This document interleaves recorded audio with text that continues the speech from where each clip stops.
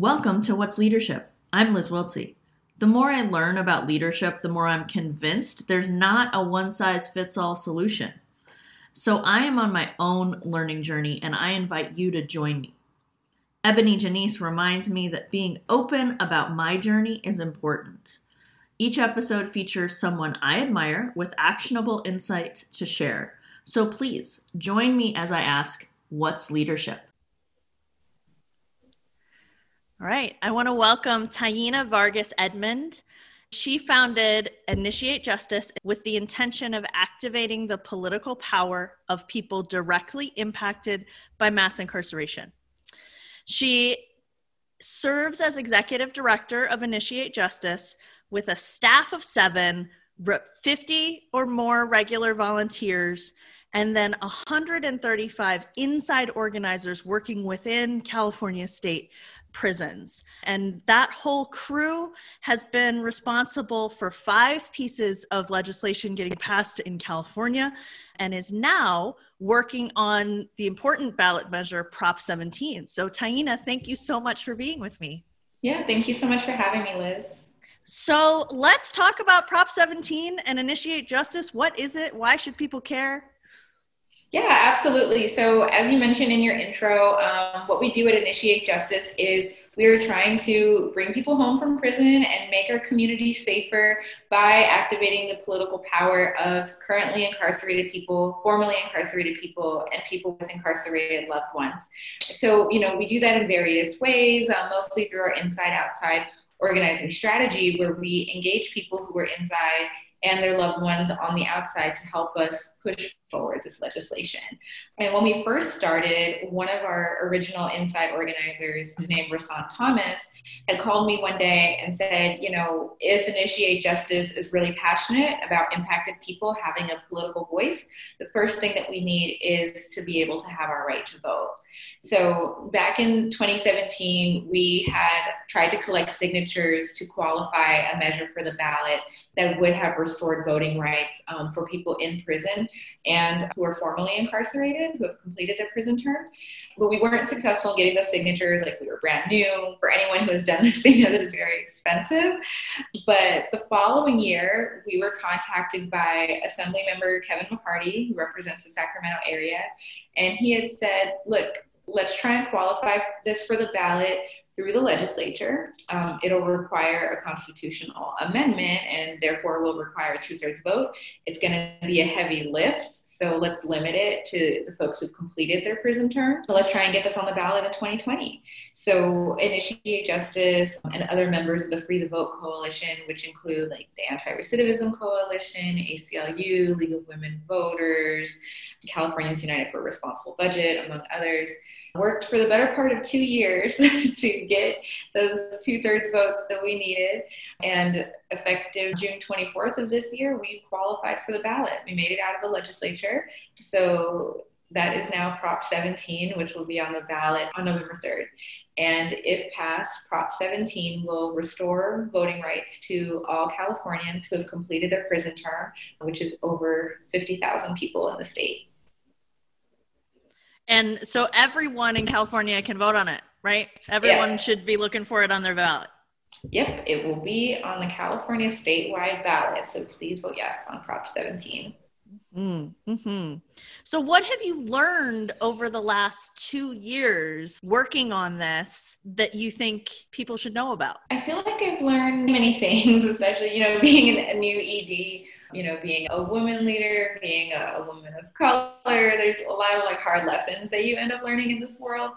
But I think, one of the primary things that I have taken away is the importance of building power and investing in leadership. So it's been critical to Initiate Justice's success and the success of all of our legislation that we are training up directly impacted people to be advocates, to be policy experts. I don't want it to just be me or our staff who are at the top and leading and directing the strategy. We tap in with our almost 30,000 members who are currently incarcerated. We tap in with our organizers and volunteers on the outside. And we have created a program called the Institute of Impacted Leaders, which is a 12-week organizing and advocacy training program for formerly incarcerated people and people with incarcerated loved ones, and have graduated about 70 people to date, and currently are about to graduate about 40 more people. So we're doing 2 cohorts right now. And that has like really been critical, is to invest in the skills, invest in the leadership, because impacted people, like, we're already the experts of our own experiences. So that's not what we need to be taught. But what we need really is just access and to develop the expertise for what it means to like really be influential in the policy world. So you talk about your 30,000 members that are incarcerated. What does it look like to be an IJ member on the inside? Yeah, so members on the inside receive our quarterly newsletter that have policy updates and have action items that they can take so that they can influence legislation from the inside. So every newsletter has updates on different bills that we're working on, that we're co-sponsoring, other bills that we're supporting that might impact people inside, whether or not we're a co-sponsor. We give them updates on legal cases that could potentially impact their lives, and also just update them on the work that IJ is doing on the outside. And then every newsletter also has an action item. So that might look like writing a letter of support for a bill. And to date, we've collected about 8,000 or 9,000 legislative letters of support from inside prisons to help us pass our various bills. We might also ask people to recruit new folks, or, to hold trainings in their buildings, but essentially to just continue to build power from the inside out. Mm-hmm. So as people listening to this who are in California or even outside of California, what are some of the most helpful things folks can do in terms of passing Prop 17 this November? Yeah, so definitely visit the Yes on 17 website. So that's yeson17.vote. And you can donate to our campaign. You can sign up to become a volunteer. You can also sign up to be a campaign ambassador, which means that you will help us move the campaign forward in a volunteer capacity. We're all like adapting and learning how to run a political campaign in the midst of a global pandemic. So, we definitely need as many supporters, as volunteers, and donors as possible to help us be successful. So yeah, please visit yeson17.vote. Mm-hmm. And as you said, the game changes a little bit in the pandemic. So I know there's a lot of people, at least in my world, who don't live in LA, who don't live in California even, but are like, hey, I'm here to support this. Right. So money spends from outside of California also. Right. Exactly. Anybody can donate. Yeah. So the question I ask everyone is, what are you grappling with just as a leader in your life? Yeah, I mean, there's a lot of things that I'm grappling with, but I think I'll keep it specific to what I'm grappling with Prop 17. So, as I had mentioned, we initially wanted to pass a ballot measure that would have restored voting rights to everybody impacted by incarceration. So in California right now, the law is you can't vote if you're in state prison, you can't vote if you're in federal prison, and you can't vote while you're on state parole, like after you've completed your prison term.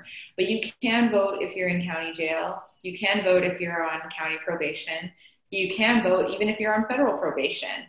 So it's just confusing.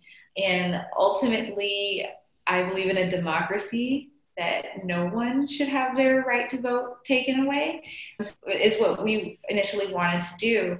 But given like the political climate that we're in, it was hard to just accept that we probably wouldn't be able to move that forward at this time. So what I'm grappling with is, how do we move forward restoring voting rights for people who have completed their prison term, while at the same time not limiting opportunities for people who are still incarcerated. So, how do we talk about Prop 17 in ways where we're clear, like, okay, this initiative would just impact people who are released from prison, but at the same time, we still believe that people in prison should have the right to vote. So that's something that has been, kind of like a challenging fence to straddle.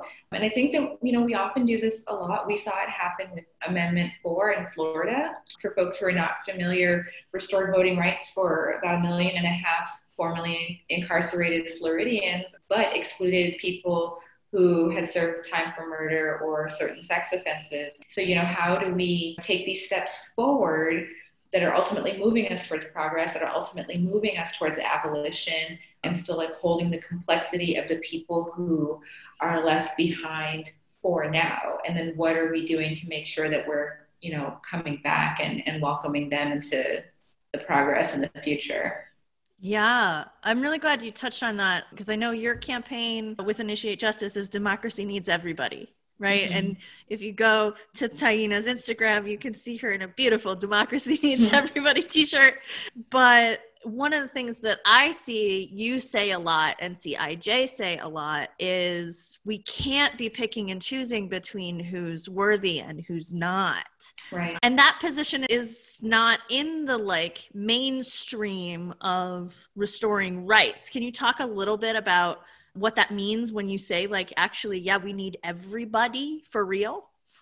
Yeah. So I'll back up a little bit and talk about, where we got that phrase, democracy needs everyone. When we put together our report last year, we surveyed over 1,000 people in prison and on parole and asked them, if you could vote, what would you vote for? There are a lot of myths about people impacted by incarceration, a lot of incorrect beliefs that they don't care about the political process.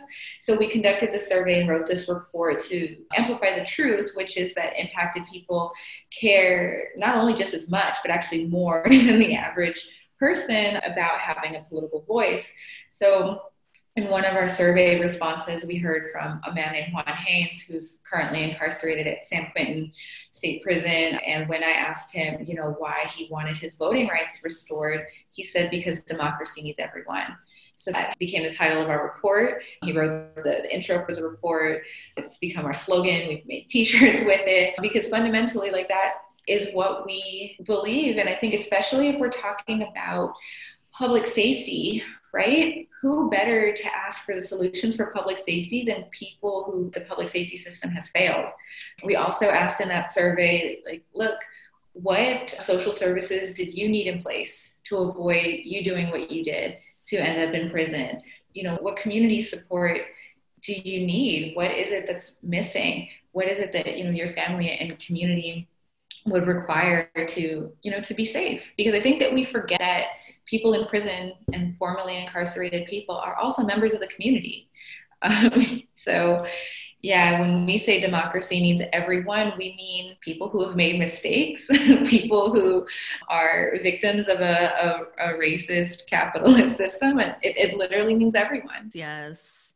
Yeah, I really appreciate you bringing that in to say, also, I remember when you launched that report and the fact that you went to gather the data, that you were like, let's not guess what people think. And I think that's maybe one of the lessons that I try to take from IJ is to say, ask the people what they want and listen to them when they tell you rather than trying to guess, right?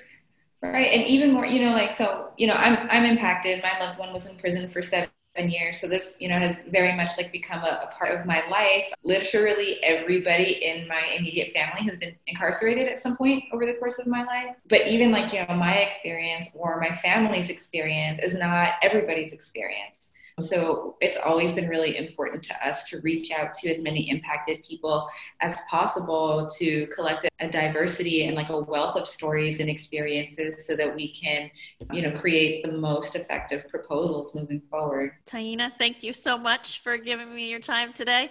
Thank you so much. Thank you so much, Liz. Full show notes from this episode and every episode are available at 4needs.work/podcast.